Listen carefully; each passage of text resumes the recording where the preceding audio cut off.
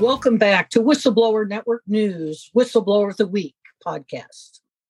I'm your host, Jane Turner, and this week we're continuing with my interview with FBI whistleblower Mike German. In this episode, Mike continues his story about what he blew the whistle on at the FBI. He also shares his expertise about neo-Nazis and white supremacists. We chat about being FBI whistleblowers, and Mike talks about what he's up to now, still sharing his extensive knowledge in so many ways. This episode starts with a clip from the end of the last episode, just to catch listeners up. Please enjoy this second part of the Mike German story. Well, it actually gets worse because I wait for the investigation to start. And finally, after waiting and I would call periodically and say, is there right progress signed, what's going on? And after 90 days, I get a call and they say, agent is assigned to it. And he says, I'd like you to come in for an interview. I said, I've already interviewed. I've interviewed twice at the IG's office. Yeah. What would you need? Well, we need to interview you because we're going to evaluate your interview to determine whether we're going to proceed with the investigation. Unbelievable.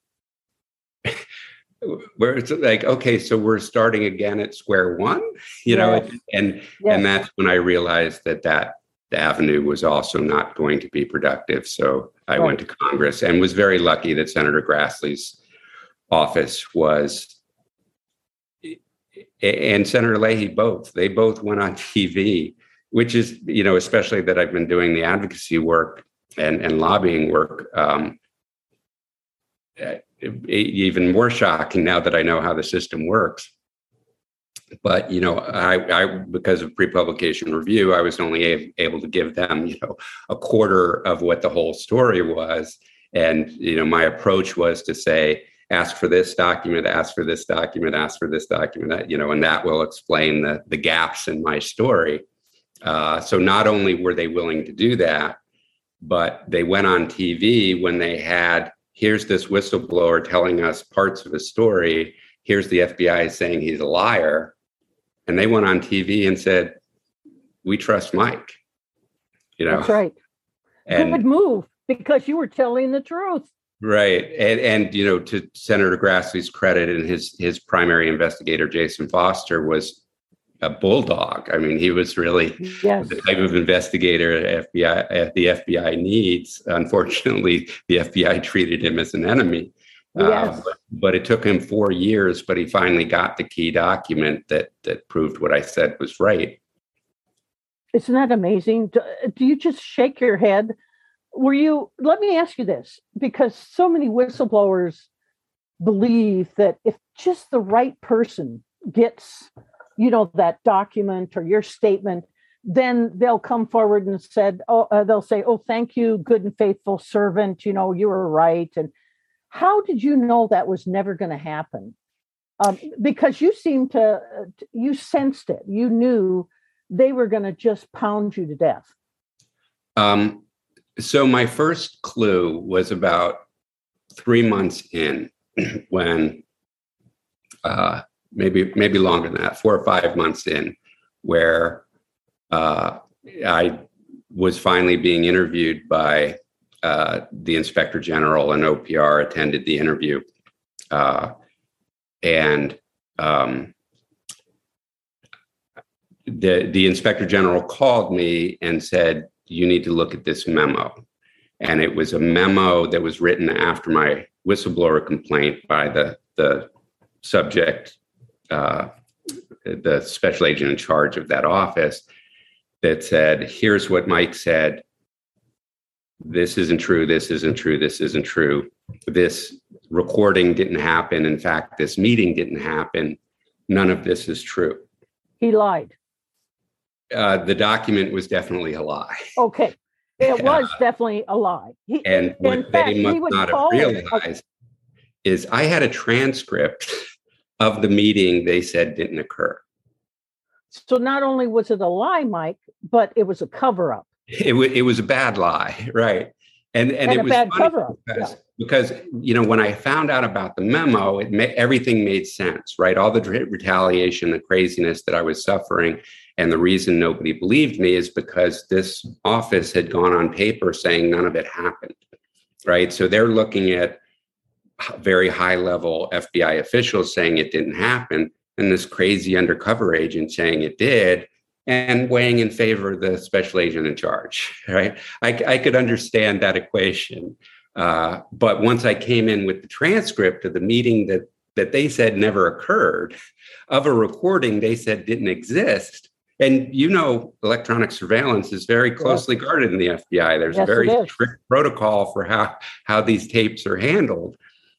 That, okay, now we're talking about not just making a false statement in an official document, but actually hiding and actually destroying evidence in an FBI investigation. This is a big deal.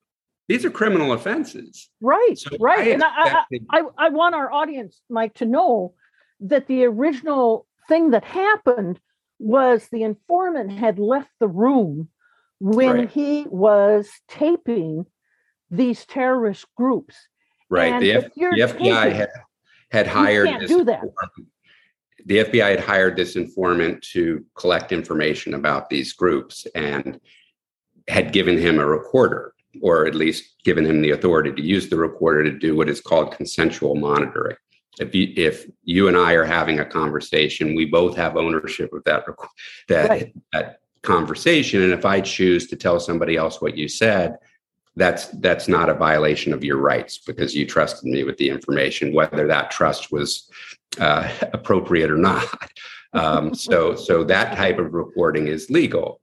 But what the informant did was leave the recording device in a room where he wasn't present. So he was no longer part of that conversation and couldn't consent to its recording. That's what's called, in FBI parlance, an illegal Title III wiretap. Yes, that's very serious. Yeah, that's right. By illegal, not just a violation of policy, not just rules, a crime. That is a criminal act. So that's what happened. Now, to be clear, that happens from time to time. People make mistakes. Yes.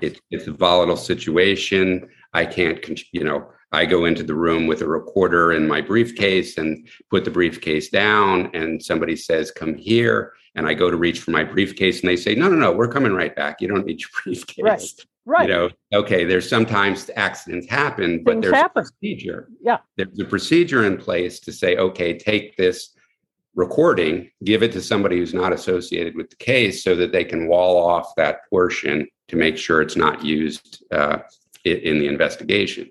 But that procedure had not been followed, and that's what I was complaining about.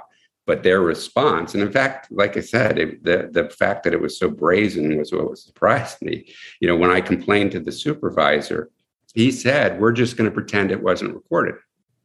We're going to pretend it didn't happen." Unbelievable. And, as an undercover agent at that year, 12 years of experience as an undercover agent, I thought I was pretty good at pretending. But I was not going to pretend on the stand when I'm raising my hand as an FBI agent. And I was not willing to go along with that charade. And that's what started the whole thing. Whole thing rolling. But later, when they said, this didn't exist, and I had a transcript to it, I assumed at that point the weight of the evidence was immediately going to shift.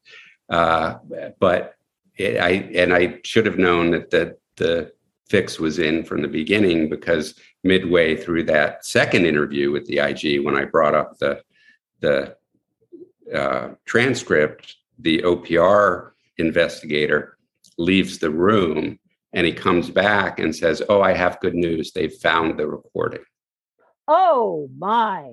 So in the middle of my interview, they called the people I was accusing of at that point, criminal misconduct, and let him start covering the errors that they made. So immediately they wrote a new memo saying, "Oh, that other memo was written in error." here's what happened, and then told a completely different story. And then actually went to the file and changed documents in the file, used whiteout to alter documents in the file. Well, of course we'd use whiteout. We're the premier law enforcement agency in the world. Of course we'd use whiteout. But, and that's what's called, Mike, a cover-up. But it wasn't only that. They had meetings that they never put on paper. And the Bureau has a strict rule about that also, because we don't tape. A lot of people don't know that we do not tape statements. The Bureau has always been against that. So when they actually changed that. Eric Holder changed that rule. Oh, he did. Excellent. But back then is a huge improvement that I'm sure it was in custody interviews. I never did understand that one. But back in your time, it had to be consigned within 7 days, right? I think it was even 5 business days. 5 business days. Yes. 5 business days. It was never done. And this is months later. Right. And that's the thing. There were all kinds of administrative problems that were in the case when they asked me to come and do the undercover work. So that those administrative errors were sort of building in frustration and, again, part of the mismanagement that was going on. But ultimately, it came, the last domino was this actual illegal recording that I knew you can explain some administrative errors. Basically what would happen is I'd be sitting on the stand presenting the evidence, and the defense attorney would get a shot and they would say, "Oh, you referenced this meeting, and when did the meeting occur?" And I would say it occurred on this date. "Oh, that's interesting because the FD 302 is dated differently than that. Isn't there a rule?" "Oh, well, if you're violating those rules, what other rules are you violating?" So I was realizing each one was a plank in a defense argument. Yes. But finally, when it got to something criminal, that was something I could no longer be silent about. And an interesting aspect of that, Mike, is that when this was boiling, they tried to shove it down to the lowest person on the totem pole. They said, well, that case agent, he was all screwed up, he or she. Right. And of course, it went way beyond the case agent. It was the whole office, wasn't it? It was the guy or gal at the top. It was not just some low GS 13. Right. And it was interesting because once I went to Congress, the Inspector General then started doing an investigation, a legitimate investigation that took another year plus. So, a year and a half after I had resigned from the FBI, this IG report came out that verified a lot of this and talked about the falsification of the records. But, even this part about whiting out portions of a document to alter the information in it, the IG claimed their investigation was unable to find out who had altered the documents. So that's reassuring. Somebody's able to get into an informant file in the FBI and alter highly locked away. You have to sign in. Yeah, sure. And I can't believe that would have happened without a lot of people knowing about it. And a lot of people saying we're all going to keep our mouth shut about this. I'll back you up 100% on that one. And it was funny because when the Inspector General's investigator called me to tell me that he found it, he said, I cannot believe that they would be so crass as to use whiteout. It's so obvious. Once I went to the office and looked at the record, that what they had done. And, why do you think they would be that brazen? And I told him, I said, because nobody will care. That's right. And he got mad at me and said, I'm investigating this and this is going to be a big part of the report. And I said, well, we'll see. We'll see who gets fired. And of course, nobody got fired. No, of course not. Because that's the way it is. You don't fire management in the FBI, do you? Right.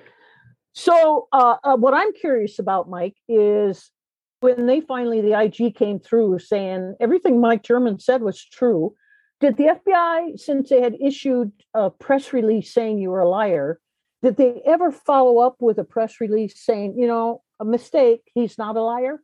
Or was that allowed to remain out there? Yeah, and it was interesting because the IG didn't say I was right in everything.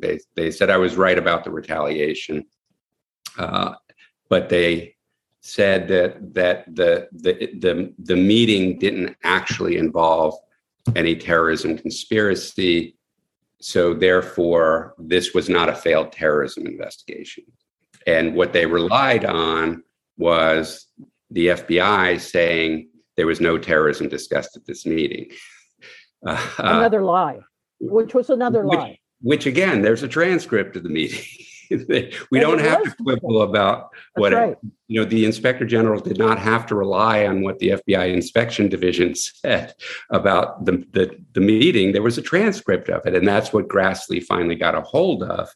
And in a hearing with Robert Mueller, he read parts of the transcript where the people were the subjects of the meeting were talking about killing journalists. They were talking about arms shipments into the Gaza Strip. They were talking about, and he just sort of went down the line. And then he said to Robert Mueller, "Have you read this transcript?" And he says, "No, I don't have to, because I have an Inspector General report that says no terrorism was discussed in it." So the FBI says something false. The Inspector General relies on the false FBI statement, and then the FBI uses the Inspector General's statement to say that they don't have to look at this anymore. Oh, exactly. And you see that in almost every FBI whistleblower. In my case, I was at the arrest of Christopher Boyce, had a letter from, this story, from the Attorney General of the United States. The FBI said, no, she wasn't there. She's nuts. And nuts and sluts is how they deal with their women. Right, yeah. And of course, people would say, well, why would the FBI lie? Well, the bottom line is they lie when they want to save their reputation. It's as simple as that. And you are a premier case to show that there was terrorism discussed. You have not only solved bombings, you have stopped bombings. I believe they were going to kill some prominent African Americans. They were going to bomb some huge African American churches, synagogues, and you stopped that. I mean, you are a hero. There's no two ways about it. And they treated you like the worst person in the Bureau, called you a liar. Right. And again, I think, rather than my reputation protecting me, it actually made me, especially you have to remember, this is 2002. So the FBI is going through tremendous changes. And, for them, I think it was a way, especially coming off the criticism after Colleen Rowley's letter, that, hey, you want to report some mismanagement? This is what's going to happen to you. Here's this agent that a lot of people know that has done good work. We're happy to destroy his career. That's right. To prevent people from reporting mismanagement. That's right. I think that lesson was one that they were happy to spread throughout the FBI. And, part of the reason, I think if you would talk to me in 2002, no matter what they did, I wasn't going to resign. But part of what disheartened me before, in the next 2 years before I resigned in 2004, was that I did have a lot of friends in the FBI. And, I know you did.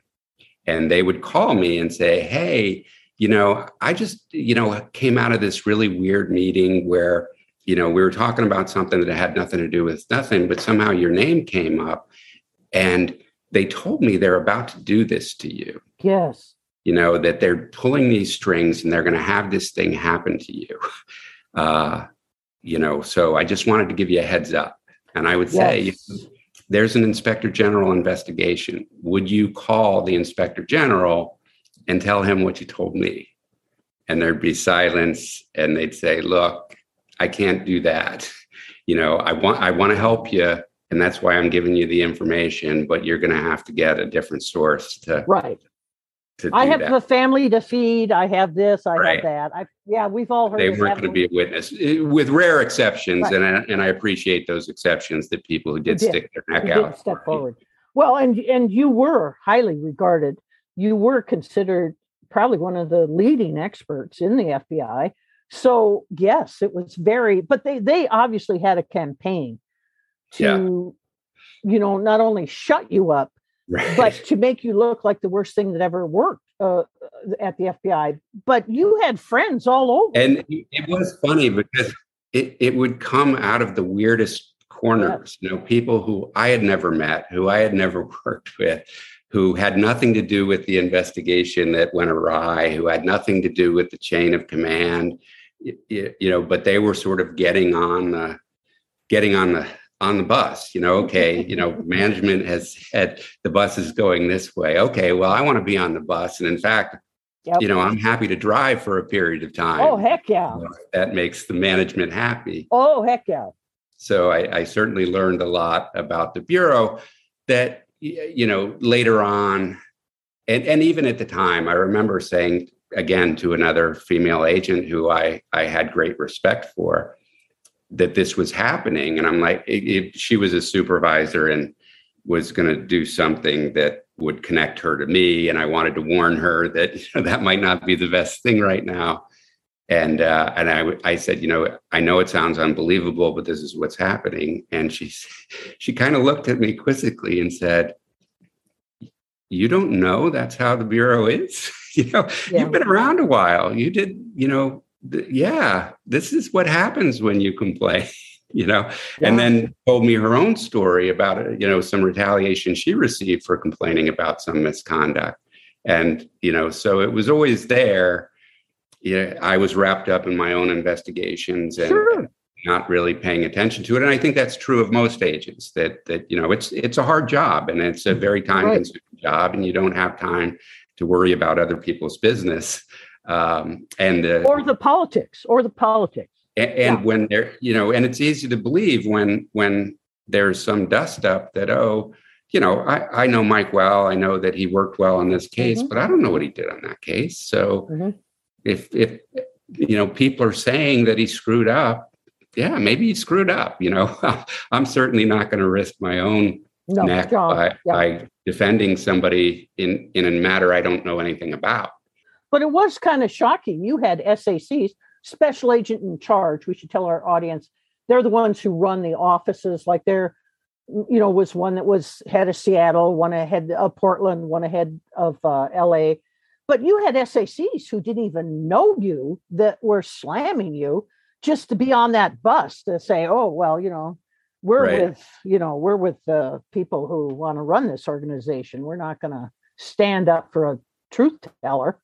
Right, exactly. And they didn't even know you.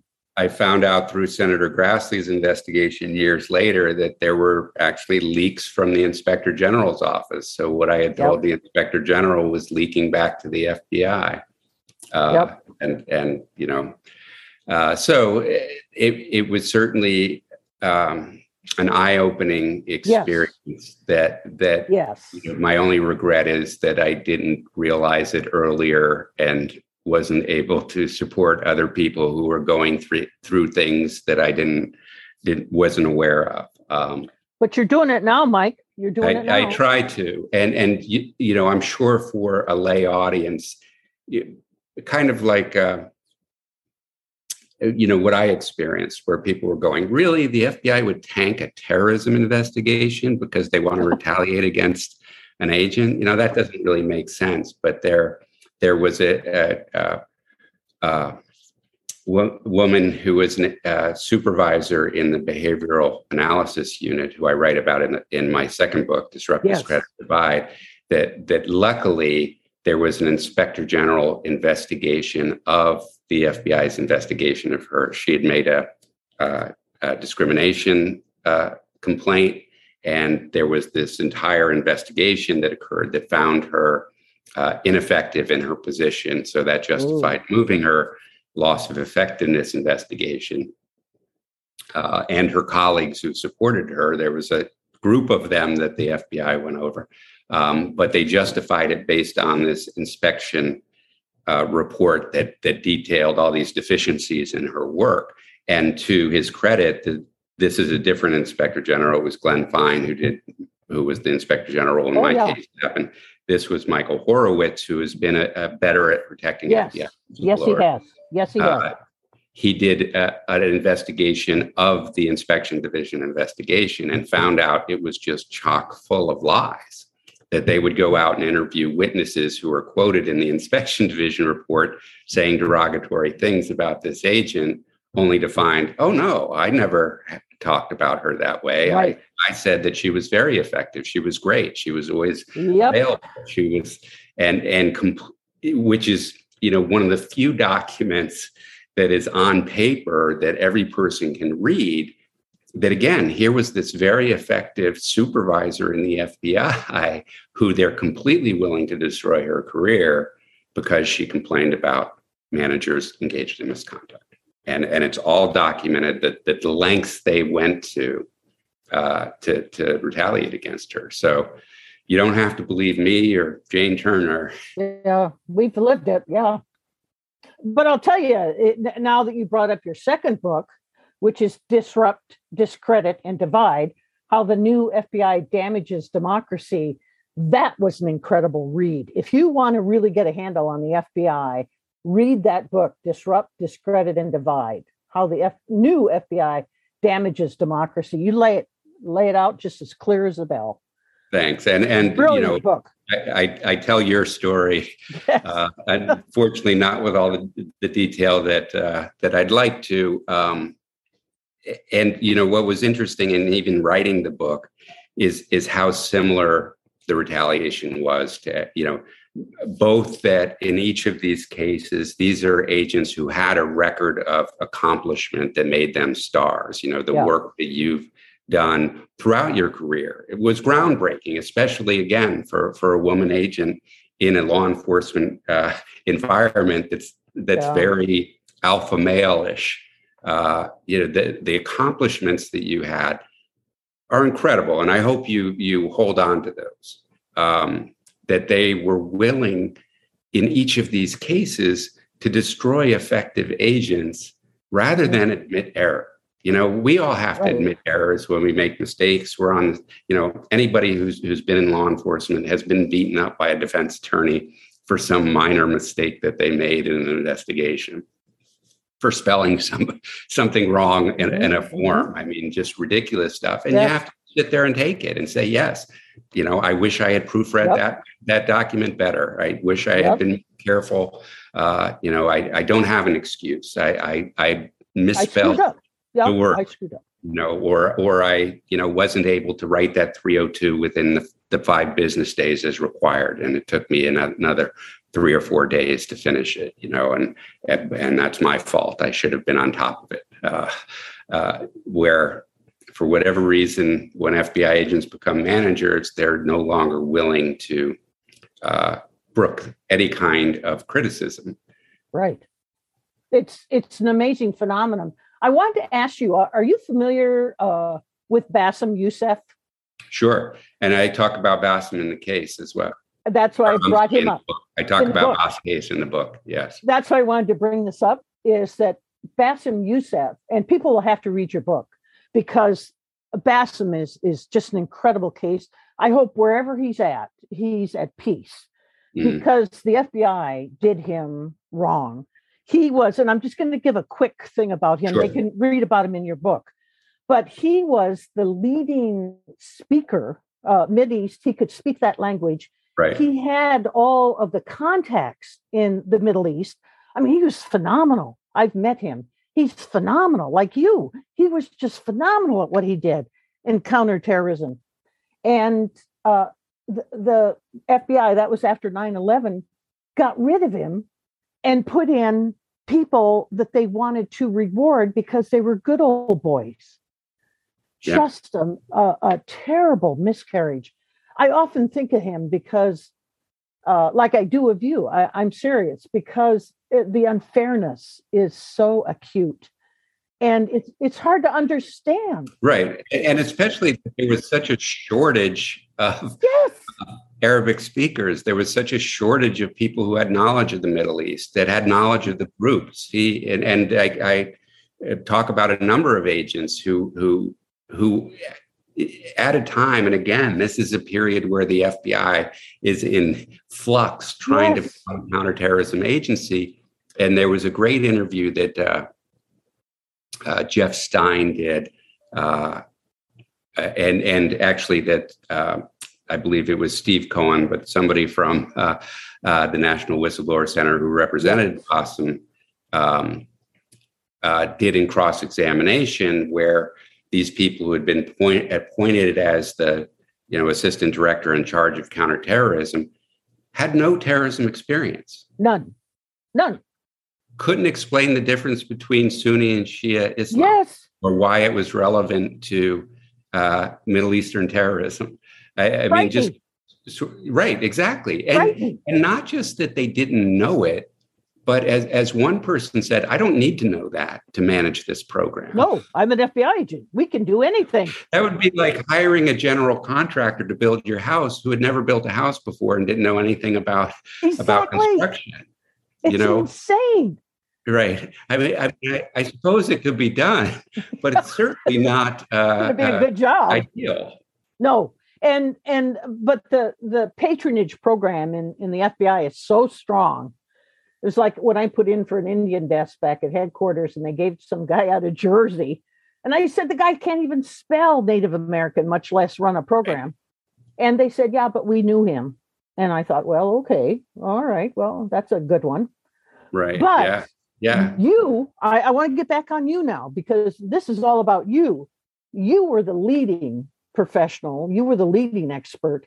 And I want to ask you, Mike, because we talked about where these people come from, but you are particularly great at exposing the fact that these neo-Nazis and white supremacists are in positions of authority and in law enforcement. And I want to ask you teach about it. Right. How did they get there? And why? And you've even told me, hey, they're in the FBI. Sure. Why do they want to be there? What are they planning to do? And what are we doing about it? So, again, you have to understand the history of law enforcement, and even the current state of our criminal justice system is imbalanced to where it looks at some crimes as more seriously or more deserving of harsh penalties, right? I mean, even just look at the way the mortgage crisis played out, where very few of those bankers went to jail, even though the harm that they inflicted on society was much greater than the average bank robber. Mm-hmm. But a bank robber goes to prison for a long time, right? And likely goes to a maximum security prison. That's right. Not, where if the banker who stole 1,000 times the amount of money with a stroke of a pen, maybe might go to jail, but if they do, it'll be a minimum security prison that has, much less risk that person would have to accept in that role. So, part of it is that it's endemic to the function. Certainly, there are any number of reports the FBI writes that white supremacist groups have a interest in infiltrating law enforcement. We have certain goals that having people in place in law enforcement would be helpful. Some of it is just natural. People who harbor racist beliefs go to college, they go become lawyers and later prosecutors because you have a system that is structurally racist, and that encourages people who have those beliefs to want to do that. There are some people who, their friends off the job are hanging out with a rough crowd, and they like driving motorcycles and looking like a tough guy. And so they're hanging with a group, and there's a group that maybe starts to be friendly with them, and pretty soon they're friends too. And now you're being friendly with people that law enforcement officers shouldn't be friendly with. So there's all kinds of different ways that law enforcement has influenced this. But I think what changed during the Trump administration was that Trump was very effective in creating an environment where there were his people, right? These weren't just Republicans who, because Trump was a Republican president, supported Trump. He had Trump fanatics. And among the Trump fanatics, he cultivated a very violent and lawless policing group, right? Where, remember, he said, I don't want you to be easy with these criminals, bang their head against the roof of the car as they're getting in, don't protect their head. You know, that kind of lawless, violent, aggressive policing became his people.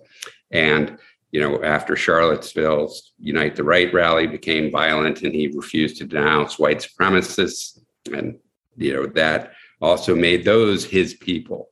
So now somebody who was a police officer who might not be racist or white supremacist is a big Trump fan. And they're at an event where here are other Trump fans, and okay, they're all the same people, right? We're all in the same team, effectively putting white supremacist groups and violent far-right militants on the same team with law enforcement. And that was that's authoritarianism number one, rule number one, right? You empower a group of thugs that are able to work hand in glove with law enforcement. So what you now normally see is what we saw all over the country after the Unite the Right rally, when even before it, you would see, you know, a white supremacist or far-right militia group come into town. Community members would come out opposing them. They would be violent against those community members, and the police would let them leave town without any enforcement, and then would come in behind them and beat up the protesters again. Yeah. Right? That their response to the protests were much more aggressive and violent because there was this environment created by Trump where he put them on the same side. And I think that's what led, even in the FBI, to this idea that the Proud Boys and the Oath Keepers weren't really that big a deal. You know, they weren't domestic terrorists. We're going to treat them as informants who can tell us about the protesters who come out to oppose them. You know, this so-called anti-fascists. You know, so we're on the same team as the Proud Boys, using the Proud Boys to get information against our political opponents, even though those political opponents are not really the violent threat. The Proud Boys are the violent threat. Right. And wasn't it true that they thought that they even had 2 applicants from the FBI that were in the Oath Keepers? That was a rumor somewhere. So there was a story published by an Atlantic journalist named Mike Giglio that was working from leaked membership applications for the Oath Keepers. And he mostly focused in the article about law enforcement and military officials who were applying for membership. But there was one line in there that said, among the applicants were 2 people claiming employment at the FBI. That came out in October of 2020, 3 months before the assault on the Capitol. I hope every journalist asks the FBI director what he did after that article came out and whether he did any investigation to determine whether FBI employees were associated with the Oath Keepers. And I would imagine he didn't, which is a problem. Yes, I bet you're right. But if he did, I would bet you that you'd find more than a few who had improper relationships with these groups. Yes. And I also want to ask you, you know, every director of the FBI said, oh, we're trying to get more minorities in. We're trying to get more women in. we're really pounding the pavements trying to do this, but the numbers stay the same year after year after year. Right. I decided years ago they're lying. Right. Are they deliberately keeping it at that 98% or 90? I don't know. It's still way high. It was like 98 when I was in, but are they deliberately doing that to keep this group that they feel is kind of typical of what they want as an FBI agent? I think it's deliberate in the sense that they're not doing anything to change it. Right. And that is because of deliberate decisions they're making along the way. So you can't have the same results and say that you're trying to change it and not change what you're actually doing. Right. The FBI could be diversified this month. Right. There are plenty of trained federal agents in the DEA, in ATF, in Secret Service, in other federal law enforcement agencies who are the same employee class as FBI agents, right? They have the same credentials. They could easily say, look, we understand the lack of diversity in the FBI is a major failure that harms the effectiveness of the FBI. So this month, we're going to go to all those agencies. We're going to find agents there who are diverse, who have not just the proper credentials as a federal law enforcement officer, but a record of accomplishment, right? We go through the files and say, hey, this guy's a really great DEA agent, and just go to him and say, we need to diversify the FBI. We'd love it if you'd carry the FBI badge instead of the DEA badge. Wow, and that person could be an FBI agent tomorrow. Great idea. You're a great ATF agent, and you're a woman. We would love for you to come over to the FBI. Great idea. They could do that and revolutionize the FBI within 6 months. It'd be over, and we'd never have to talk about this problem again. Because every year the director trots up to the Hill and says, "Oh God, we did everything we could." Right. And they just don't want to join us. And I know that's a lie. Right. But, of course, that's a lie. Yeah. And it was interesting at one point. I saw on the FBI's website, they had a little blurb where they said there was I think it was a magazine called Black Collegiate. And it said, it was a poll where they said, a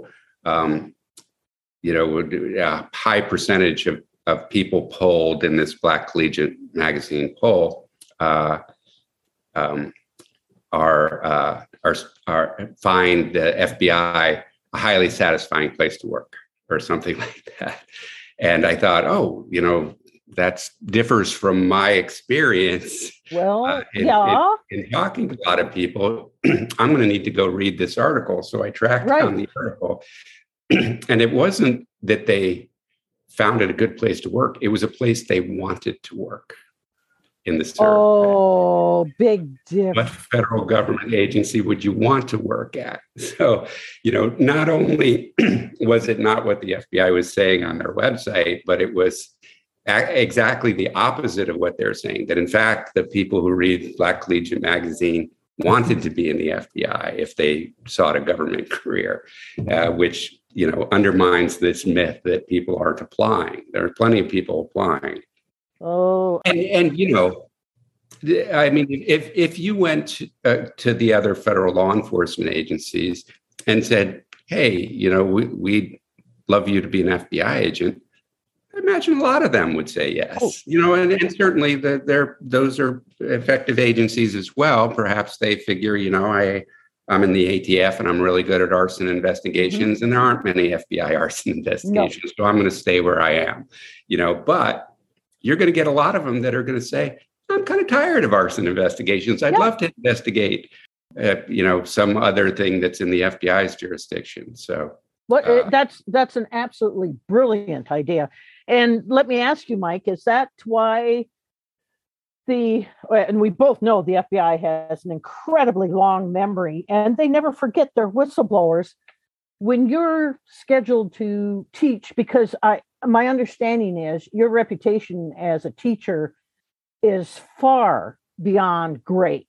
They clamor for you, I understand. And you are considered just a teacher that everybody wants about this subject of terrorism, civil rights, etc. Is it true that if the FBI hears you're on a panel or are speaking, they refuse to attend or come into it? I've had that come up a number of times where I'll be invited to speak at a particular event and make all the arrangements, and then I'll get a sheepish call from the organizer who says, "Oh, I'm going to have to ask you to not come because we have another panelist who's an FBI agent, but they won't come if you're there. So would you please withdraw and not make a big deal out of it?" I've had other times. I've had the people who organize it say, this weird thing happened where an FBI person said they wouldn't come if you were there, and we said, okay, don't come. So it also works against them. But yeah, that's been an issue for the entire time that I've been working in advocacy. And so not only did you catch them in lies and a cover-up, but you also have proven that they're petty. Right. It is very petty. And I still have a lot of friends who are in the FBI, and I get a lot of invitations to speak to law enforcement audiences, Department of Homeland Security audiences. So it doesn't really hurt my career. But, it's the kind of thing that you would expect the premier law enforcement agency in the world, especially after all the abuses of the Hoover era, that that the FBI would use its tools and authority to go after people who the director personally didn't like, or was saying something politically opposite of what his opinions were. Certainly a much smaller way, but that sort of attitude remains, and they don't want to listen to critics. They don't want to address the criticisms.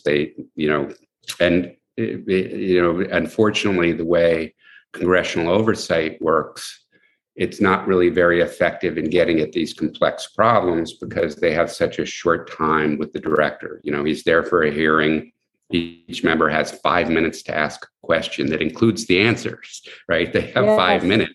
So, these high-level officials are very well trained to filibuster, answer with a long answer so that you take up the time when that there's going to be a hostile question. Or, with the diversity question, Christopher Wray is excellent at this, where he says, he was asked about the lack of diversity and what the FBI was doing to get a more diverse workforce. And he said, well, I'm very happy to announce that this year's class is the most diverse we've ever seen. As far as applicant pool is as diverse as we've ever had. And it's like, well, there's never been a problem with a lack of diversity in the applicant pool. Right. I like that. The problem is your process seems to weed out that diversity. Yes. Oh my God! Sometimes you must laugh when you watch these people get up there and testify. It's very frustrating. It just must be. You got to be kidding me. So tell us what you're doing now, Mike, because you're performing a very vital. Unlike some whistleblowers, I'm including myself in that, who take a long time to recover from the trauma. You have always had a core of steel. And you're so professional, and you went on like nothing happened, and you have done, well, you had 2 years off, but you have gone on to really be a gift to the ACLU and the Brennan Center. And you are talking to the members of the public, the military, politicians. So tell us what you're doing now, because I know you're a rock star in those circles. So unfortunately, my education in how white supremacists conspire to commit crimes and the deficiencies in the law enforcement response have become important. So at the Brennan Center, I wrote a series of 3 reports explaining why both federal and state and local law enforcement aren't as effective as they need to be on white supremacist and far-right militant violence. And those reports have included a report about white supremacists within law enforcement. So those are going through the policy circles. I'm working with a number of Asian American community and civil rights groups on a project raising awareness of racial bias in a Justice Department program called the China Initiative, in which it was ostensibly designed to address espionage and economic intellectual property theft by the Chinese government. But unfortunately, the way that the program actually worked was to target mostly academics and scientists who had Chinese ancestry, but were not affiliated with the Chinese government. We're not spying. We're not stealing intellectual trade secrets. And instead being prosecuted for things like not filling out a conflict of interest form properly, omitting some minor association with some foreign university, these kinds of petty charges that had nothing to do with protecting the national security of the United States.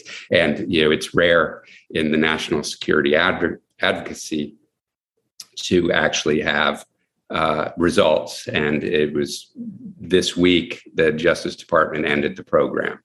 Obviously, it won't end bias, but they ended the China Initiative.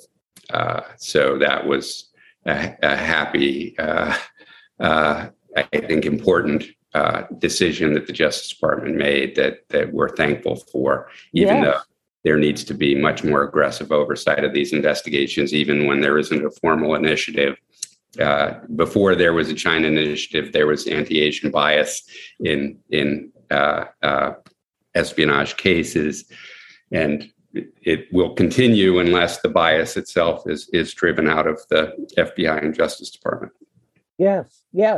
And I have to remark on the fact that the FBI's loss is everybody else's gain. You have provided so much expertise and experience to so many people who are highly placed that it's almost like it was meant to be. Have you ever thought that? Yeah, I'm pleased that you say that. I appreciate it, and I don't think I ever would have imagined it would be that way. I wanted to be an FBI agent from the time I was a kid, and would have loved to have continued doing the same kind of work that I was doing for the next 10 years before I was eligible to retire. But I tried to make sure that my experience was at least useful. And it has been. And I will tell you, you got the highest reviews from the people at the ACLU and also from the Brennan Center. They raved about what a gift you were to them. And they can't even come close to how I feel about you, what a gift you are, and how important you were. And I truly believe it was the FBI's loss because you have provided so much important. In fact, you kind of foretold of the assault on the Capitol. Right. I mean, you were writing about that before it happened. Right. The 3 reports I wrote all preceded the attack on the Capitol. So you have this incredible ability to call it before it happens. You are on the forefront of this. And where do you think we're heading with this white supremacist domestic terrorism problem? Where do you think it's going? Now, is Trump being gone help? Or is this a process that it doesn't make any difference? I mean, a lot has been made of the number of law enforcement officers and military and former military officials who participated in the assault on the Capitol. But there were also people who were elected representatives in other government positions. We have to understand that this isn't just law enforcement in the military. It's also every other type of powerful person in this country that can be part of this. So, it is a much bigger problem, and I'm still not sure that the FBI and Justice Department really understand it well enough to get ahead of it. I try to stay away from predictions. I'm not very good at that. And I can just say that the state today is that many of these militant groups have reformed and have learned from their previous actions and are continuing to engage in violence and threatening behavior all across the country, and law enforcement is not responding as aggressively as they need to. Thank you, Mike. You are really a superstar in everything you've done. I really appreciate it, and I thank you, Mike. We'll be in touch, you know that. Thank you very much, Jane. I really appreciate it. I really appreciate it. Thank you, Mike. When you're all grown up, I think you'll find that it's just as hard